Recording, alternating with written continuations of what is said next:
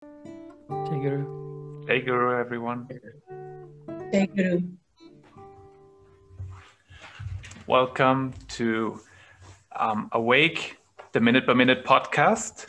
I'm Mike, and I'm joined as always by Priyank and Chris. And today we have a special guest, Carolina, who is a devotee from Brazil. We're going to talk about Minute 8 today, but we're going to start with asking Carolina a few questions because we want to find out who Carolina is. Carolina, you are from Brazil. Where in Brazil are you from, actually? I'm from Rio de Janeiro. Yes. Very nice. Do you have like a SRF presence in Rio de Janeiro? Is there like a center or a temple or something like this? In Rio, we do have a temple. And here in my town, I live a couple of hours from Rio to the north. Mm-hmm. And here we have a meditation circle in the city of Nova Friburgo. Nice, nice. If you don't mind me asking, how did you find out about Guruji? How did you get on the path? It was my sister who introduced me in 2006. She gave me the autobiography. And from then on, I only subscribed to SRF in 2012. That was when I became a student. And this year, actually next month, I'm going to become a Kriya Bhang because I'm not yet. Very cool. You know which monk is coming? I have no idea if a monk is coming because of the COVID situation. I don't know how they will do this. I have no idea. Right. That's so interesting that you found it through the autobiography of a yogi. I heard somewhere that that's the number one way how people find out about Guruji. I think the second one is through a friend. I mean, you got it from your sister, so you got actually 1 and 2. And I think the third one was people going to Lake Shrine. Yeah, that's surprising, that one, isn't it? That's convincing. Super interesting. So I think you probably saw the movie Awake before. Do you remember the first time you watched it? Do you remember where you were or how it was? I remember I watched it. I think it was in 2015, maybe, right after it was launched. I remember the first time I watched, I didn't like it much. I felt it was too much. How to describe the life of a saint, right? In a movie, it kept giving me this feeling of like something's missing. No, he's greater than that. How can you put that in a movie?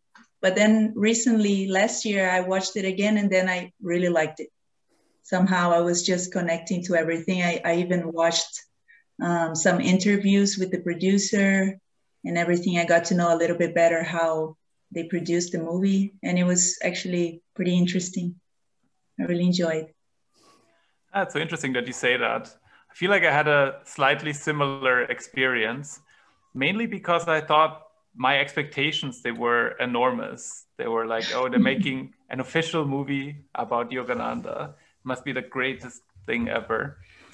And then I watched it multiple times. I watched it a lot since then because I really find that some sections are very powerful, and I started liking it more afterwards. Nice. Should we start talking about the film? So we are talking about Minute 8 today, and Minute 8 kicks off. So we finished off last time where we had Lahiri Mahashai baptizing Yogananda.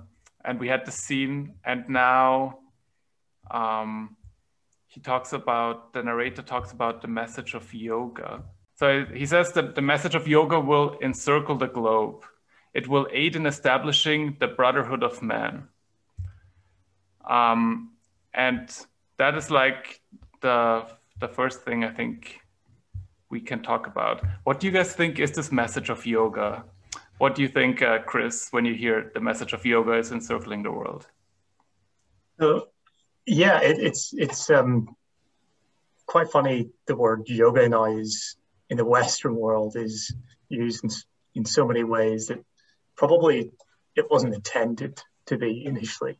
So when I think of yoga, multiple things pop up in my mind, and one of them is the disparity between what I perceive yoga is, and actually, if you go and talk to people, in the street in the UK, they'll probably tell you yoga is something different. But yeah, to me, yoga is union with God, and quite simply, it's the trifecta of meditating, of doing the asanas to ensure that you can concentrate whilst the meditation, and then the devotional aspect of it. So those three components for me, that's what it means, and that's coming from somebody who didn't really hear anything about yoga until he was 26, and I'm only 31 now. So yeah, I did see on this topic, from the Undreamed Of Possibilities, an introduction to SRF by Paramahansa Yogananda, a line in there that I want to maybe read out of what this, if I can, just quickly. And it says, it is said in the Bible, "Be still and know that I'm God." And in these few words lies the key to self-realization.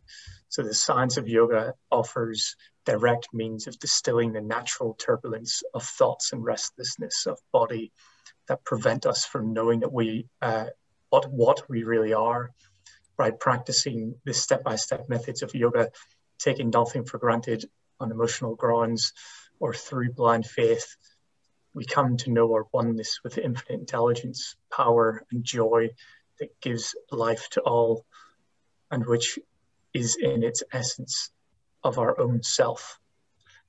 So when I read that, I thought, that's so much more of a deep meaning than maybe what people might think yoga is today. Like, oh, it's like something good for relaxation, probably good for your body to do all these things. So it's very, very profound, and really, to me, it's like the pinnacle of what it means to be human is yoga.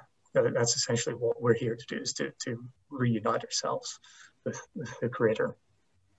Interesting. Priyank, what do you think? Yeah, that for me, even though I was born and raised in India a little bit, this is not like, it's not a term that's used just on a day-to-day basis. So you'd more often use the word for meditation, like dhyan or shanti or something associated with the practice of a certain yoga technique, as opposed to yoga as we kind of describe it as an umbrella term, as Chris gave the definition. So yeah, so for me, later on in my life, even though I use a lot of the Indian language words or Sanskrit words, I came to know yoga later through the popular perception of yoga in the West, which is asanas and hatha yoga. So that's interesting for it was interesting for me to then learn what yoga actually means. Yeah, for sure.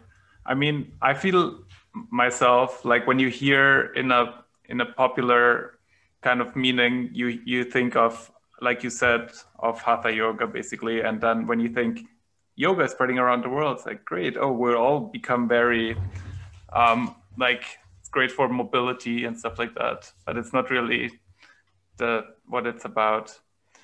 Can I just jump in? Actually, yeah, go for it. I was reading more on yoga and what it says in some of the texts, and it with Yogananda's writings, talks a lot about the simple process of reversing the ordinary outflow of energy in consciousness, that the mind then becomes the dynamic center of direct perception. So it's no longer dependent on the senses, but it's capable of knowing truth. And there's parts of Yogananda's teachings that say that there's two realities of thought and consciousness. And we're so often wrapped up in all the senses. And it kind of goes to what we're saying here about yoga being all about the senses. It's all about how you feel, and it's going to be good for your body and things like this. It's all about the physical senses. But the reality there is that you're meant to, in yoga, dissolve those things. It's quite erotic in a way. Like you're meant to kind of forget the body and go beyond that and go into the reality of truth, thought, and consciousness. So just to add that in there. Interesting point of view. Yeah, I feel like as a devotee, of course, when you hear this, like yoga means union, and then this makes a lot more sense. What Carolina, what did you think when you hear this sentence? When you hear a prediction where they say the message of yoga will encircle the globe and it will aid in establishing the brotherhood of man? I feel, to me, yoga, my experiences with yoga started when I was 18 with the Hatha yoga, like every Occidental person. And since the start, to me, it means the actual word means union with God, but to me, it means a lot of healing. Since the beginning, I felt many changes in myself. I remember when I was 18, I was very disorganized with my studies, with my schedules. And when I started to practice, I started to create a routine in my life. It was very beneficial. I used to have sometimes some arguments with family members, and that just stopped. And now in this new journey with Guruji, more like bonded to him, it's just like healing me from so many things, these practices, and really practicing love and peace in my heart, in my mind. And this is just like a big joy. And I believe that this message spreading throughout the world is really healing the world. We are all very sick. There's war everywhere. We are now experiencing this collective karma of COVID and diseases. So if we can heal our hearts and our minds, I think this is the message of yoga spreading out and really bringing healing and peace and harmony to the whole world. Yeah. Beautiful. And I feel like this is like the perfect segue to the part I want to emphasize on this sentence, and it's the brotherhood of man kind of part. When I hear that, I always think of a song, and I want to play it. I hope it will be louder than last time. Let's see if my audio is fixed this time. Yes, there we go. A brotherhood of man. Imagine all the people sharing all the world. Yeah, that was, of course, John Lennon, who sang this. And I wonder if he took the kind of brotherhood of man from it because he read Yogananda, or maybe this was just something that was in the ether at that time. But I really like this, how you said that people will heal their hearts and live together. Like when you think of brotherhood of man, what do you imagine? Would that look like? Me? Yes. So or sisterhood as well. You can have sisterhood. Yeah, that's right. Yeah, brother and sisterhood. I think it has a lot to do with respect and consciousness. Just really respecting one another, but also having some consciousness of your own self, of right attitude and right living, so that you don't also push others to a limit, unnecessary limit. It's just really having a consciousness of your own self, of the reason why you're here on the planet, just to really build something together that's good for all, helping one another. I think these are. Yeah, Carolina, you must be very attuned to Master and his teachings, because I actually have the autobiography of a yogi up here, and I just quickly searched Brotherhood of Man to see where it was mentioned, and it says it talks essentially everything about what you mentioned there, Carolina, about Brotherhood of Man ripens into compassion for one's fellows, blind to the healing potencies of the soul awakening exploration. Only the shallow man loses responsiveness to the woes of others' lives. And it goes on essentially talking about compassion and love and kindness and healing. So yeah, you're doing well, very tuned. Yeah. What do you think about this, Priyank? About the Brotherhood of Man? Absolutely agree with what Chris said. I can see Carolina's halo through the camera. Yeah. She's gonna, the people are gonna say, we want Carolina, let's get Priyank off. Like, we need more Carolina on this podcast. Yeah, no, I fully concur with what you guys have said and what that references to the autobiography. I think it's such an important message, especially with, you know, the silo mentality of religions and spirituality. So in my mind, you know, the Eastern way of thinking in Hinduism and Buddhism is really, you know, is really the only solution for like unity. And that is what that brotherhood of man means to me. So, for example, that's not to say that everyone needs to be a Hindu or a Buddhist or whatever, or a Christian. It's just that we have to like absorb or encompass or widen our field of view and our circle to include that. And that doesn't mean that we need to leave our particular faith or our teachings or our guru or our priest or minister or mullah or whoever it is, right? Mm-hmm. It's such an important message. And often I, like, even with Hindus, like some Hindus are so hardline, they won't accept this brotherhood concept. And then I say, like, for example, how are you going to involve, you know, the Muslim community in India if you have this such a hardline view on what Hindu should be like and what, you know, other religions should be?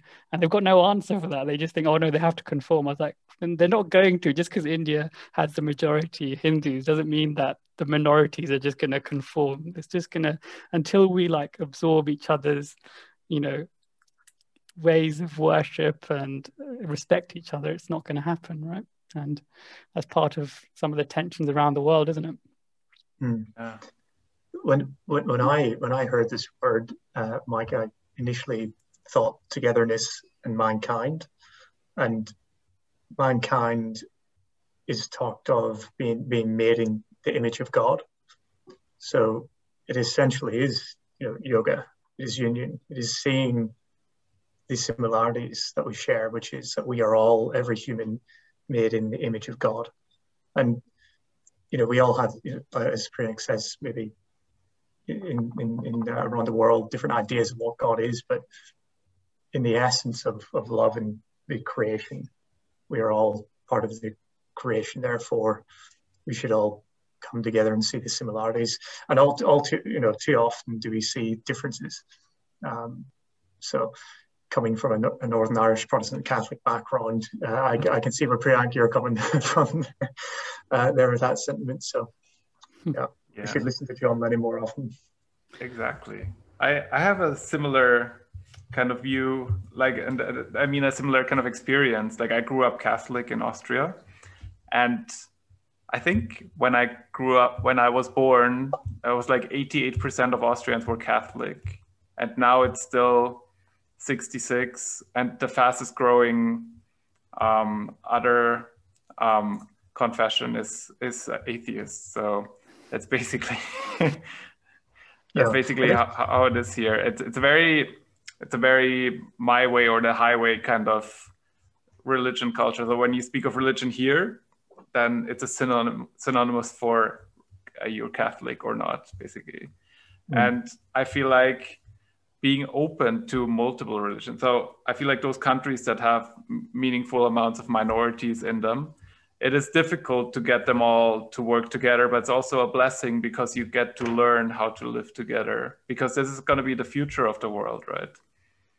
Yeah, and that's to Yogananda's point, bringing the East to the West, and talking about brotherhood. And you look at London, for example, where we've lived. I don't know, Carolina, have you been there, lived there? I'm not sure. Have you? In London. Yeah, she's been, I think. No, No. gosh. No. Never been. Well, it's incredibly metropolitan, and being from Northern Ireland, a very small part of Northern Ireland, I love going to London because you step on the train and you see, you are in the minority as a white person in the UK, and I think there's so many learnings that you can take from that just by seeing how people interact and the body language and everything, how we communicate. I think it's fantastic and really a blessing to Mike's point there. I think it's happening because it should happen. We're kind of being forced and brought together in a sense. So yeah, hopefully the science of yoga can unite everybody in the future. Yes. And then the narrator continues. So I love this whole Brotherhood of Man concept. I think we could talk about this for the rest of the episode. And he continues and he says, but when I heard the word guru, it frightened me, for I knew what that responsibility meant. And there's basically, so what exactly is a guru and what is this responsibility he's talking about, Priyank? Oh, leave the hard question for me to answer. That's right. Guru means dispeller of darkness. It's a Sanskrit word, or bringer of light. So what does guru mean? This is one of my pet peeves. Perhaps you shouldn't have started with me. Because he's a marketing guru. He's a computer guru. He's like a programming guru. Like I absolutely, whenever anyone says anything that bastardizes the word guru, because it's such for me anyway, it's such an important word in our spirituality, and to see it used in any which way as it is almost like yoga right now, right? It really affects me. So whenever anyone doesn't use it in the right context, and even if sometimes they do use it in the right context, and they'll say, like for example, if I've given them, the teaching or that they think is cool, they'll be like, you can be my guru. I'll be like, no, you can't use guru in such a. It's such a deep word. Don't just throw it around. So I always words have no meaning now, Priyank. It's like engineer, Of course. Thanks for that. Carolina, we were previously discussing, Mike was saying he's a software engineer, and I always challenge engineering as the word because that's another topic. But yeah, that's my take on it. It's a very personal relationship that you have with a guru if you have established that relationship. And Carolina, we were just talking about I think you have your Kriya initiation ceremony in a few months, right? So part of that ceremony is really accepting Yogananda. You probably already have, but this is a formal way of accepting Yogananda as your guru. And yeah, from that point you can't just use the word guru ever again unless it's in that context. Or if you do, then I'm gonna phone you straight away. Suddenly she won't be able to speak English. That's why it took me such a long time to get the Kriya, actually, because I knew I would have to make vows. Oh yeah. And I took some time to explore other religions. And in many houses I've been, they were asking me like, do you want to make your vows here? I'm like, no, I don't want to make vows. But then now I understand the value of making the vows. It's just a beautiful relationship with the guru, and it's worth it. Now it makes sense to me. What did you think, Carolina, because when you're a Westerner and first time you hear that word guru, it's not a natural word that certainly it wasn't in my vocabulary. It was added later on. What do you think is this special thing about the relationship between a guru and you? At first, guru really scared me. I was really running away from it. And especially here in Brazil, we had many masters or healers that were really, really famous. And since 2015, about that time, all of them started to fall, like get into you know, they were being sued for really bad actions, and they were really being locked in jail. They were really bad people after all. So this whole master and guru idea was just like super scary to me, especially to women, and when the gurus were male people. But with Yogananda, it's totally different. I actually never met him in flesh, but I don't know. Since the beginning, when I read the autobiography, I remember I was like, this is my favorite spiritual writer. Because to me at that time, he was just like a writer, a very good one. And I was like, his words are about love. They are not like, I read some other Indian philosophy books, and they always felt like a little bit like Bible style, like pointing the finger on the face and kind of putting me down. But when I read Guruji's words, they were just like including me and just like nurturing me with all of that wisdom. And it has a little bit of scolding, but it's all made with a lot of love, also a lot of respect for people's difficulties in overcoming our difficulties, our challenges in life. So was that the question? What was the question again? No, that answered it very well. And in that little bit there, Kari, you know, you'll understand now why we talk for hours for just about anything. We can go forever here. Exactly. But minute become an hour. Yeah. Exactly. But that's what we're looking for, those little gems. Mm-hmm. Yeah. Chris, what do you think when you hear the word guru? Yeah, I think for me, a guru is something that is very, very personal. I think to Priyang's point, I wouldn't say the word guru. I wouldn't joke about it. You know, not that I take it too seriously either, but it's something that I really reserve for Master, for Yogananda. And I would say to Caroline's point, I think initially reading the autobiography of Yogi, going to the SRF center, I actually remember speaking to one of like the elders at the SRF center and saying, how do I know if Yogananda is my guru? And one of them said, well, why else would you be here? You know, and just in that moment, it was just such a simple kind of comment. And you could take it any which way, but it just clarified to me like the moments in my life that I felt the presence of somebody with me, and it just became very, very personal. I'm getting emotional even thinking about it now, but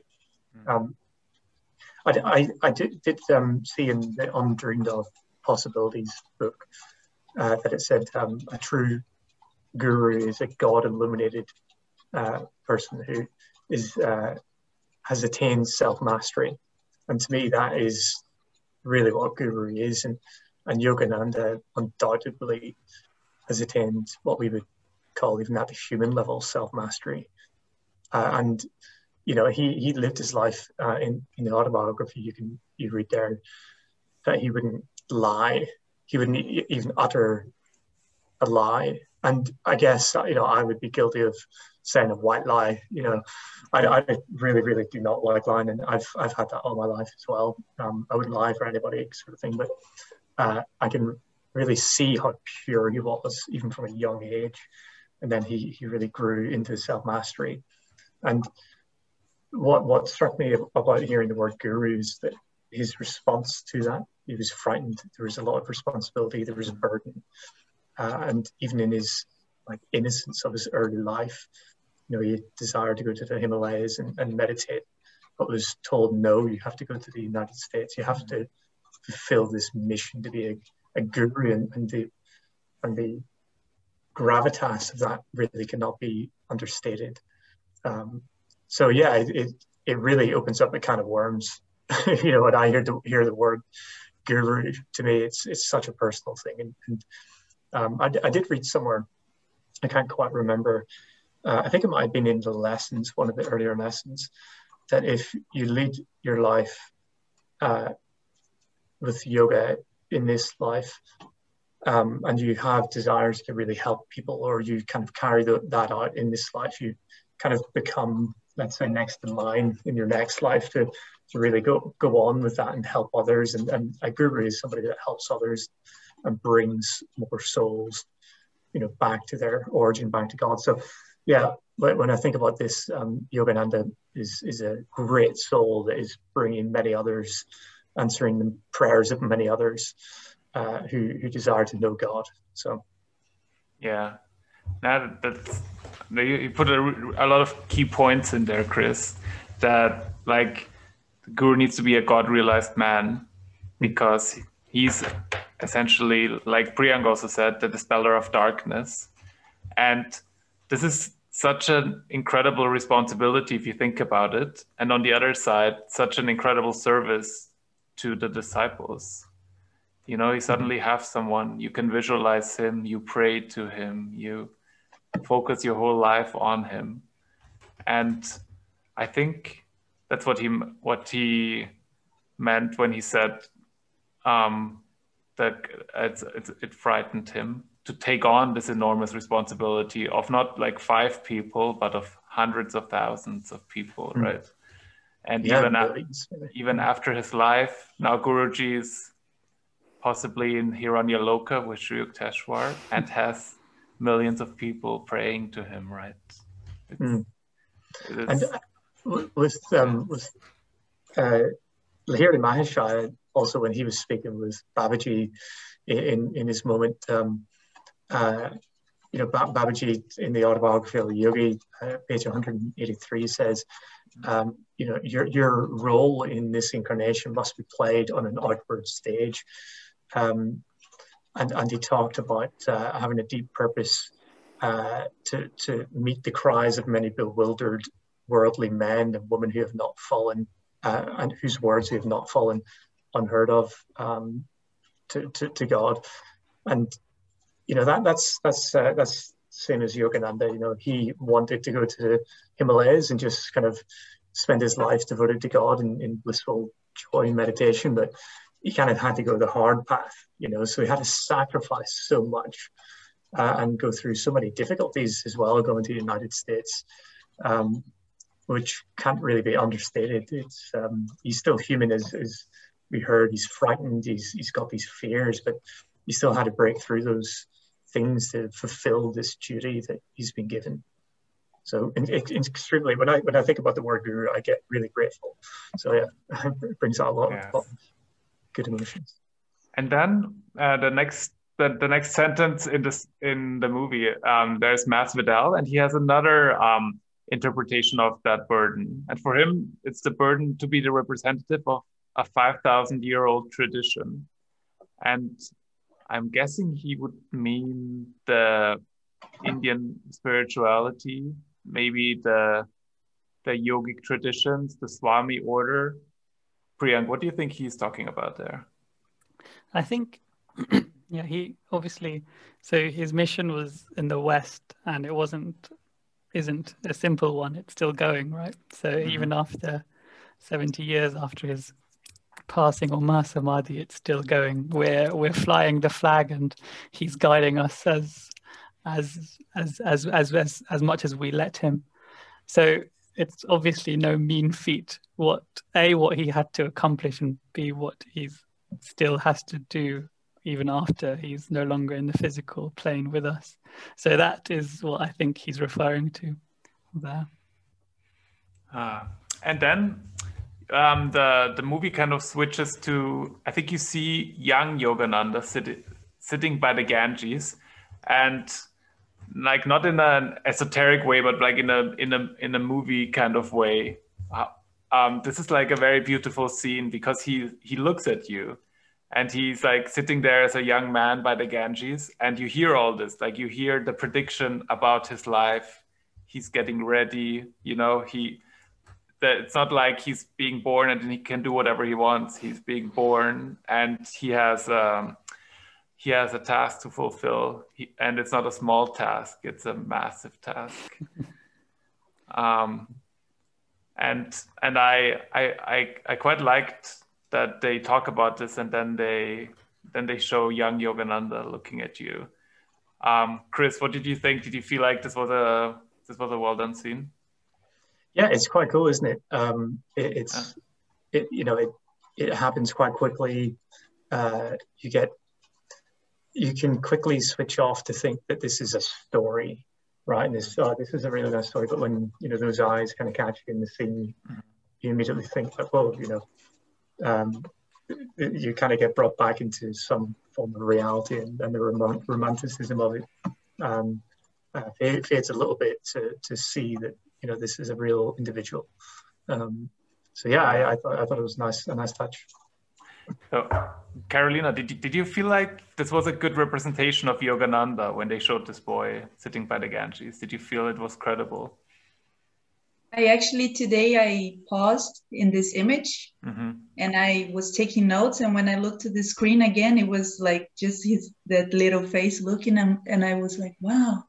I was looking at him and picture him when he was a little boy. I read that book Meshta that talks a lot about his childhood, and he was just aware of his mission. Like since the movie starts by saying that he was conscious in his mother's womb. So he was already there like a child with lots in his mind, not like an ordinary child. It was already, I think, a child full of compassion. Yeah. The stories in Meshta, they're very beautiful. I read those when I was younger. I haven't read it in a long time, but I remember there were some very sweet stories in there of Guruji and his childhood. Imagine the directors, they're like, okay, we need to find someone that looks like the young Mukunda. He's going to have long hair. I'm sure they didn't like go to Mumbai and say, oh, let's get a load of casting. They would have literally walked around random towns and villages and go, can we look at, do you have a young son? Can we look at him? It's like would you mind to see? And then they would imagine how many they would have seen, how many boys, because obviously you walk past loads of boys, and maybe they did. They just walked past this little boy, and they're like, "Oh, he looks pretty cool. Let's speak to his mum and dad, and we're gonna get him on the movie." It's like where you couldn't see the man who played Lahiri Maheshwara. You could see his name in the titles at the end, but there's no record of him being an actor somewhere else. No, I say no record that I could see. So yeah, maybe it was the same for Lahiri Maheshwara. There's many old, wise-looking individuals. Maybe this young Mukunda is going to go on to change the world, and we'll never know because we'll just be like, oh, we don't know. I like the idea that they like walk around and find someone like this, like. Maybe they are like Hollywood trained directors. They probably went to a casting agency and they sent them a file with 10,000 faces and they click through them. Could also have been like that. If we have the directors in, this would be a great question to ask them, wouldn't it? How did you find young Mukunda? I'm sure they've got a fantastic story. Yes, I would love that. And then it continues. The next, there's a lady speaking, Felicia Tomasco. I'm not sure if we know much about her. Let me read what she says first. She says, this is a man with intuitive knowledge. She's talking about Yogananda. Extraordinary yogic powers, and he could perceive events that were decades in front of him. But his teachings caused controversy. So she is talking about a fully God-realized man, obviously being able to perceive things in the future. She's talking about extraordinary yogic powers, and she's also hinting about another section that we're going to talk about later, controversy in the teachings. Should we first talk about yogic powers a little bit, because that is interesting. Chris, what do you think? What do you imagine when they talk about yogic powers? Well, first I think of a yogi and think, well, what's a yogi? And again, somebody might have a better definition of this than I do, but to my mind, it's somebody who is realized and somebody who has attained self-mastery. And reading the autobiography of a yogi was amazing for me the first time when I read it, because it tied up so many things that when I grew up, I was more agnostic than anything else. My dad was a non sort of practicing Protestant. My mum very much practicing Catholic. So I grew up quite agnostic. And I always thought about the stories of Jesus, walking on water, doing things, rising from the dead. Like, is there any rationale to this? Because we're taught really in the Western kind of world that no, there isn't, and it's kind of thrown out the window. But when I read the autobiography of a yogi and it mentioned the cities, I got really interested. I thought, wow, so here's something, maybe even you could shoot towards. And we can talk about some of the stories maybe in the autobiography of a yogi where there are yogis who have certain powers. And not to go into this too deeply, but the cities are essentially yogic powers that you can attain through self-mastery, through self-realization. And Yogananda specifically says, don't get too obsessed with them. Focus on your love with God. And these things kind of happen as byproducts. Some yogis out there in India, supposedly in stories, really focus on trying to master some of the cities and show off and do different things. And so to my understanding, it's this idea of supernatural powers going beyond the physical form to manifest certain realities or to unmanifest certain realities. And yeah, that's a whole other story that I think maybe somebody can jump in and provide the definitions of the cities and all the rest of it for us. Yeah, there's certainly a few stories in the autobiography where you see some things that are hard to explain with our physics or our understanding of things. That they are definitely a bit supernatural. Do you want to chime in on that one, Priyank? Yeah, so we see a lot, we hear a lot of them in the autobiography of a yogi, don't we? And Master often, he met a lot of them, and like for example the perfume saint who could muster up any fragrance just at the mere brushing of hands, etc. And he always went to see them because he was fascinated by miracles, but he generally dismisses them, doesn't he? So miracles workers just for the sake of drawing crowds through yogic powers. Obviously, that's usually a part of ego consciousness and pride, etc. So it's not necessarily the right use of yogic powers or the right use of miracles if you have them within your capability. So yeah, and this comes back to something that I would say is really important on for us. So we may develop some powers, spiritual powers, through our practices, but use and misuse is very important. For example, I think Brother Anandamoy said that he somehow, whilst he was doing during his sadhana, an ability came to him to see into his past lives, and he was really fascinated by that, and he went deep into past life analysis, his own past life analysis, and Guruji told him, no, you've been given this gift, but you're now going too far into that space, right? So he brought him back because there's work here to be done.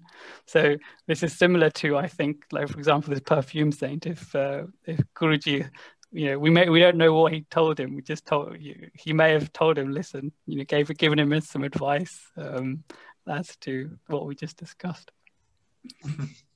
Yeah, I kind of wonder, what would I prefer? Would I want to be able to create any fragrance at will, or look into my past lives, or fight tigers for that matter? Like Yeah, so ones. Guruji very rarely displayed his powers, right? Yeah. Very, very rarely.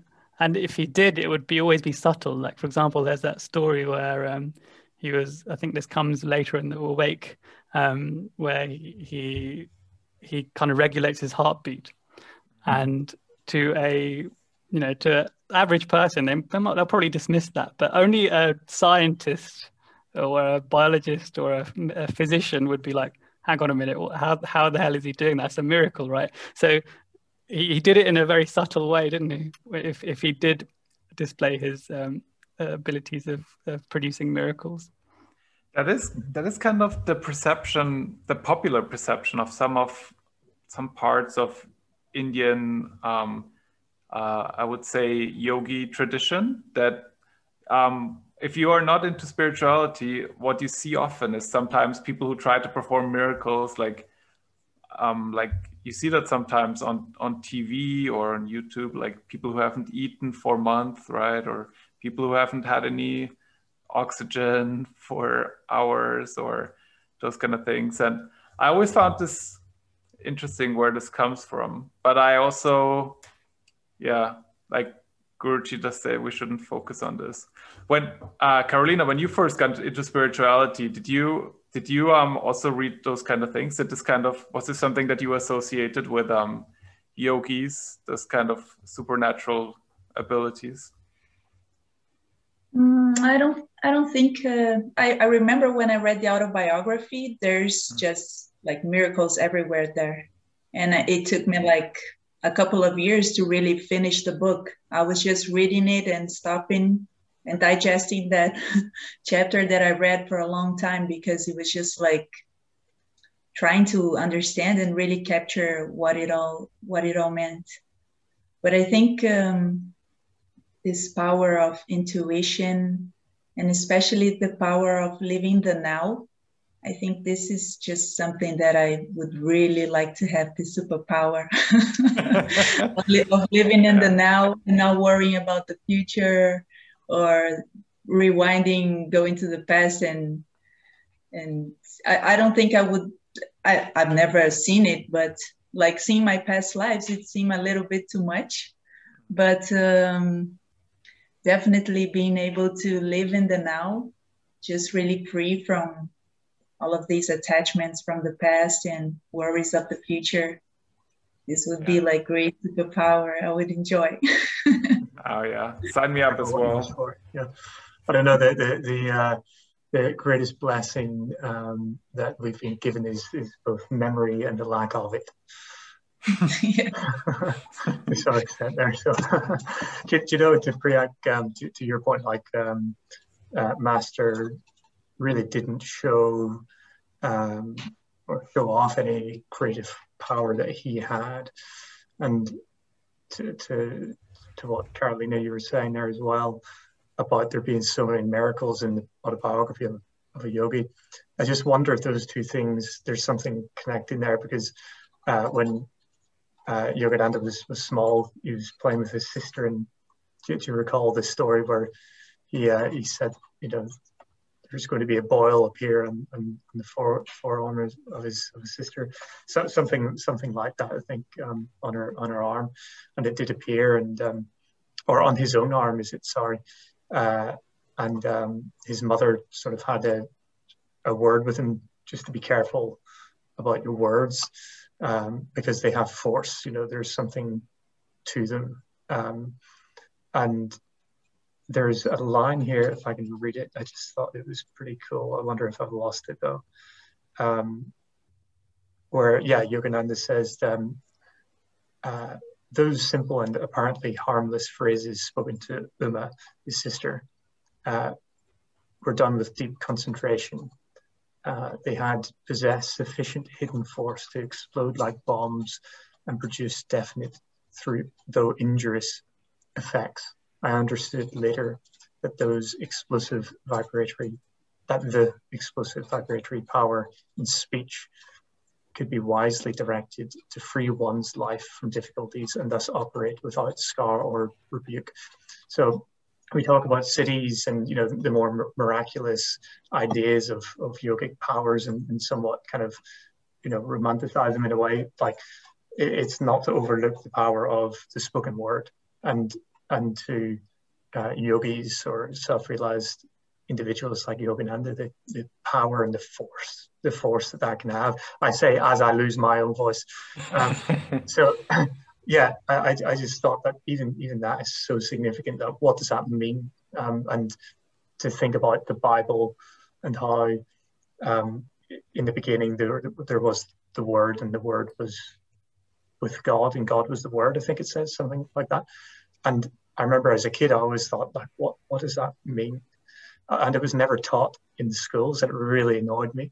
Like, this is too significant. Like, I couldn't get past line 1 in school, in Bible school, because nobody was addressing this. But then, Yogananda in this book does address it. Talks about the life force, the force behind these words, and goes into a lot of detail in other books as to the reality behind that. But just to touch on it briefly, because we could talk for hours on that alone. So yeah, for sure. The next scene in the movie, we see performed a Hindu ritual. It's called an arti. I actually looked it up in the dictionary, and it says arti is the ceremony of lights. It comes from the Sanskrit word aratrika in Hindu and Jain rites, and it's the waving of lighted lamps before an image of God or a person to be honored. In performing the rite, the worshipper circles the lamp 3 times in a clockwise direction while chanting a prayer or singing a hymn. And I've seen this many times happening, and it's very beautiful. We were wondering about the different practices between YSS and SRF. And I think Priyank had an opinion on this one. Yeah, so I've been to a few YSS events in India, and there's a few differences. For example, in India, they like to have a colossal sized image of Guru. Like, this picture is like the one behind me. The one in the autobiography of a yogi is like a meter high. So like we usually have them like quite, they're not that big, are they? They're pretty much lifelike, but this is like absolutely like 2 or 3 times magnified. And so there's that difference. And then there's also this arati. So generally in SRF centers, we don't usually do aratis. On special occasions, like Brother Chidananda did it recently. And there was a nice video of that. But generally we don't do them, especially at the London Centre. We've never done an arati as far as I can recall. But in India, it's in YSS, it's a very regular occurrence, and we see that video in the Awake movie. Arati is something that is very traditional, and it's practiced widely across all the different religions and cultures in Hinduism and in across India, really. So yeah. Can I just ask why? From what I could see, there was only guys in that shot. Was there a reason to that? There's only men? In YSS? Some kind of... Sorry, no, apologies, in the movie. Oh, no, I don't know. Did we notice that? I just wondered if there was like a, for some rituals, there's male-female divides for reasons, energetic reasons and things. Yeah, I just noticed it, and it kind of stood out to me when I was watching it. Like, oh, everybody's guys. Like, I wondered. It's interesting you should say that, actually, because especially in this generation, things like bhakti-related activities like arati, men generally don't really want to do that. It's usually the women. Like my wife, for example, does that kind of. Even with me, like my wife does usually the aratis, and she does the food offerings and things like that, and I just like to meditate. So it's actually the inverse in this generation, amongst Indians anyway, the inverse. Like the men don't want to do those devotional ceremonies, whereas the women are all over them. Yeah, interesting. It's very.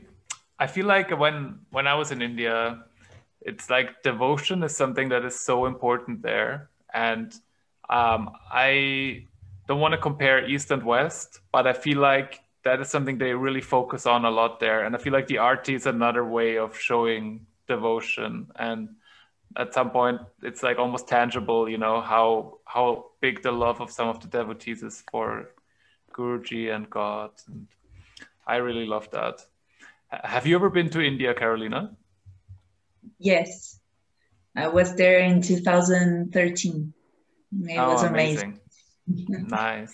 And I agree with you. I have a lot of, the sensation I get is of devotion, their expression, the monks' expression, while doing the arti also itself, a lot of love and respect, service to the Guru.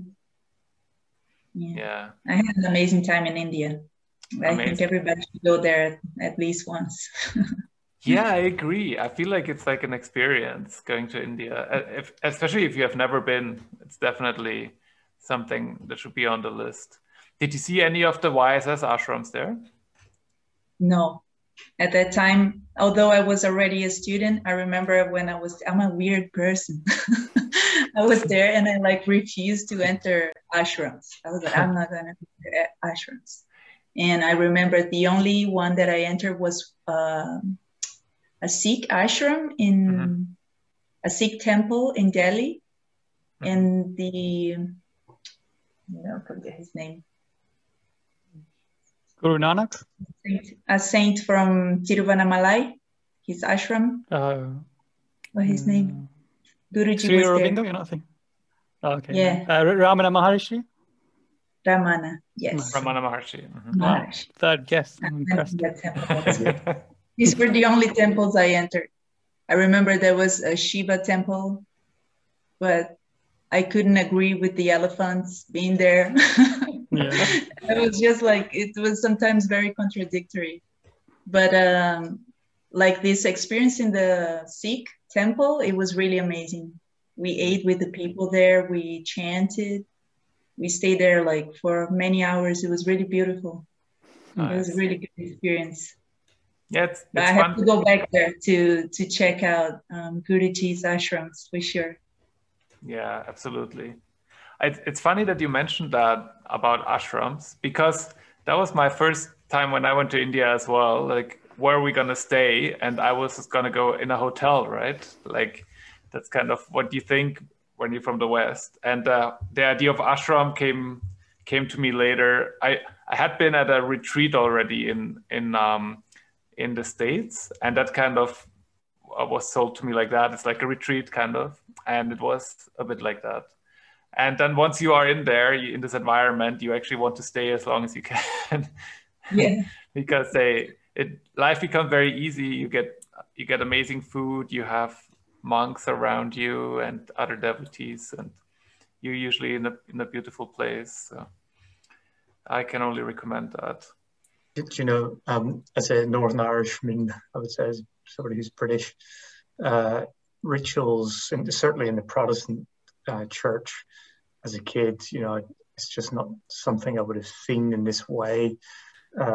And going to the SRF, there wasn't too much, I don't think, of this type, maybe to Priyank's point, but even with the candles that might have been lit at the SRF Centre, people take the fire and give themselves almost like a fire bath. And first time I saw that, I was just looking at it like, what's going on? Because I didn't really know what that was either.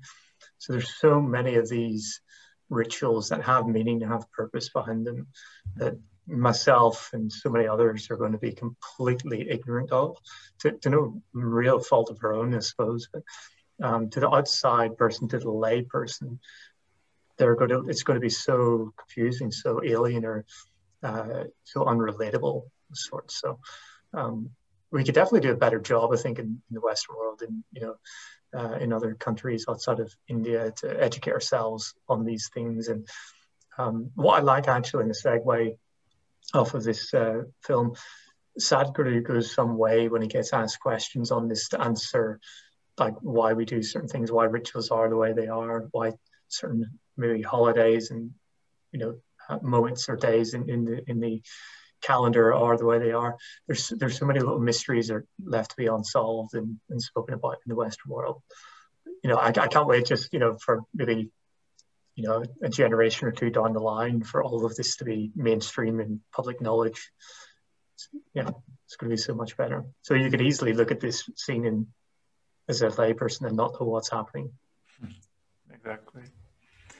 And now we move to the next scene where you have Varun Soni, who says he would be called into question and everything he worked for would unravel.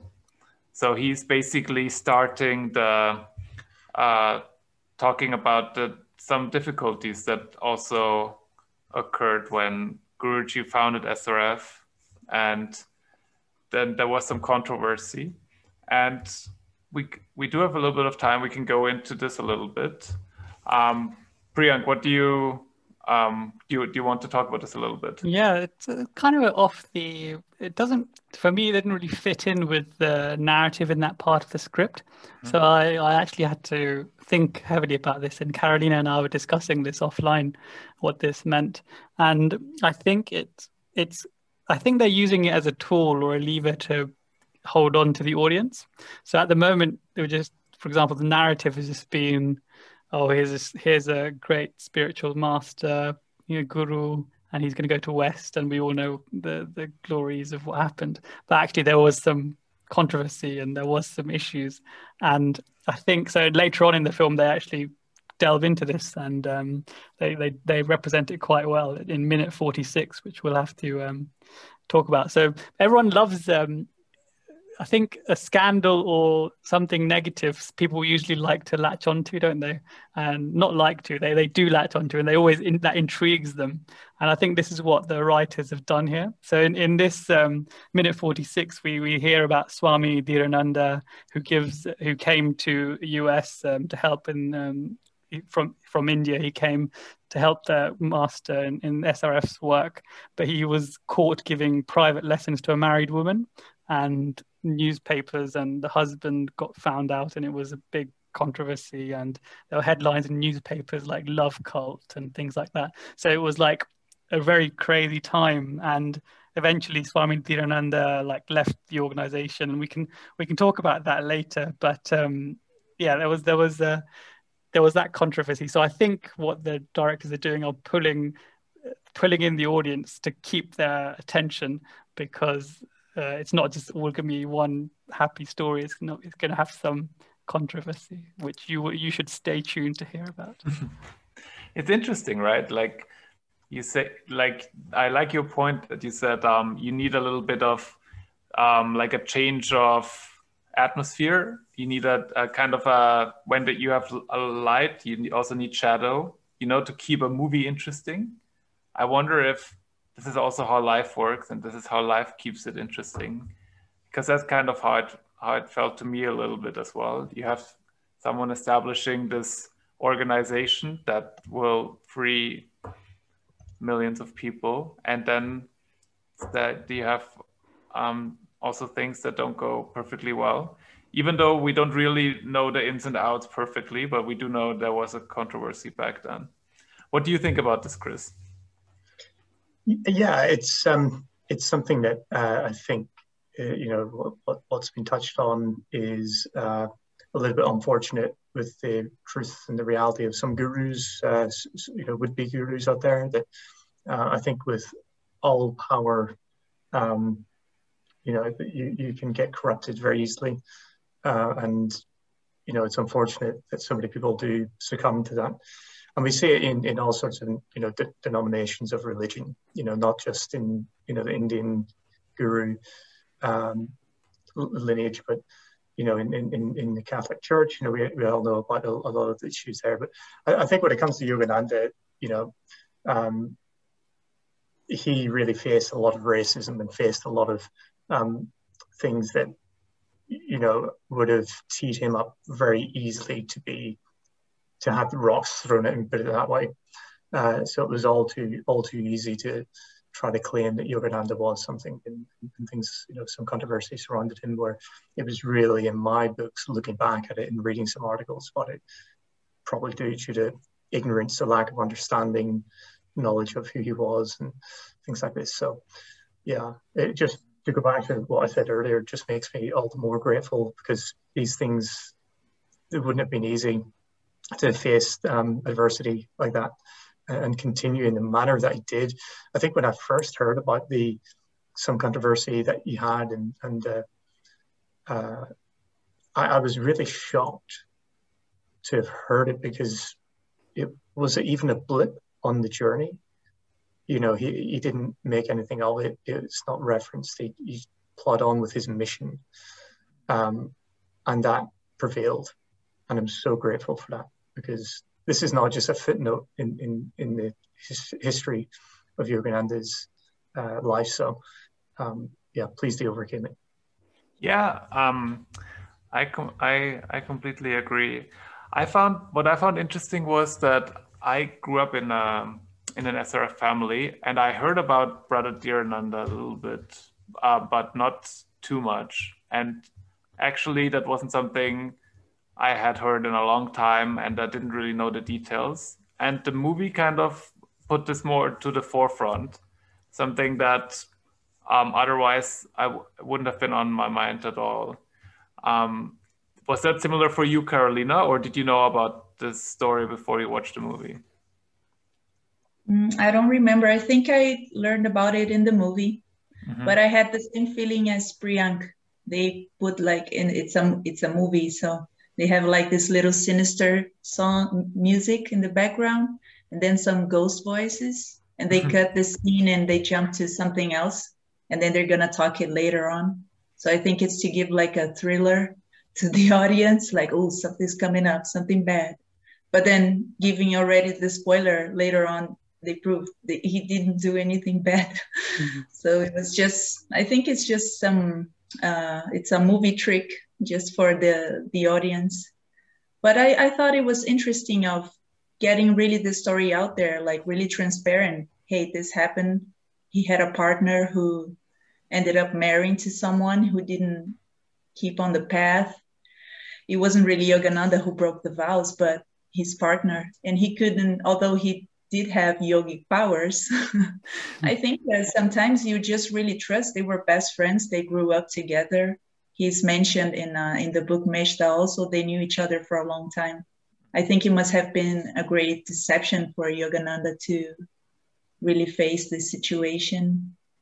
And yeah, being misunderstood. I mean, Maya, it's a really, really strong force. People don't want to believe in something good. People don't want to believe there's something greater out there, or that there is this person who is like a saintly soul. So I think, yeah, all of his work would have been put into question, because it's just Maya pulling everything away from God, from truth, and from the good things. But luckily our master, he looks like a master. Me, he's my true guru. Yeah, he didn't fall in the material trap like others. Because I think even a realized person can eventually fall into the abysm of Maya again. Who knows? But he really, I think Yogananda stood there till the end. And really performing a last miracle when he died by keeping his body warm and alive for several days, right? So, yes, that's right. Pristine. Yeah. Really amazing. It is. And it is like you said, there's Maya is always there, and it's a motion picture, and you need light and darkness, otherwise it doesn't really work. Yeah. So speaking of spoilers, we can. What is ahead in the next minute 9? Actually, do we know? What do you have a short spoiler for us, Priyank, for our next one? Yes, we get to hear a lot more about from Brother Vishwananda for the first time in the movie, who's obviously a very elevated soul in the organization, and he's got a lot of years of dedicated service to Self-Realization Fellowship. So we get to hear about him and more of Deepak Chopra, and it gets pretty scientific, I suppose. Awesome. I'm looking forward to that. Does anyone want to add anything? I do. Yes, quickly. I think I listeners, you won't know, but I usually give these guys the script before we do this, and Mike quoted that it was a lady called Felicia Tomasco that said the lines, "This is the man with intuitive knowledge, extraordinary powers, etc." But in the book, I believe it was actually a lady called Gloria Schultz, who is a stage and film and television producer and actress under the stage name of Lauren Jones, as well as a long-time follower of Paramahansa Yogananda. She and her husband are acclaimed film and TV directors.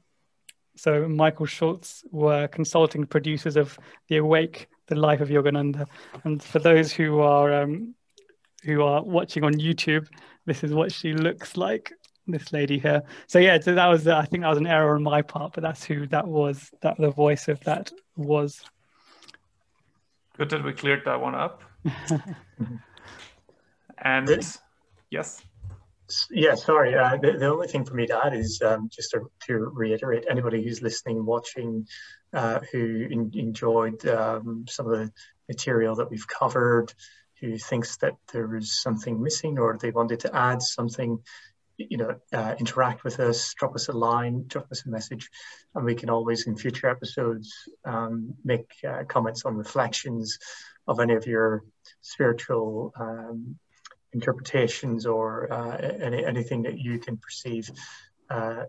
Please do interact with us. Yeah, and if we're not perfect, obviously, this is not a scripted podcast. So if there is errors that we have quoted, like the one we nearly did just then, please do let us know, and we'll see if we can correct that later on. Absolutely. And Carolina, thank you so much for joining us. We absolutely love you. We think you probably have one of the best accents around. British English Brazilian English accents are fantastic. How was it for you, Carolina? Oh, it was amazing. Thank you so much for this invitation. I learned a lot with you guys, and exchanging these ideas, I felt really enriching.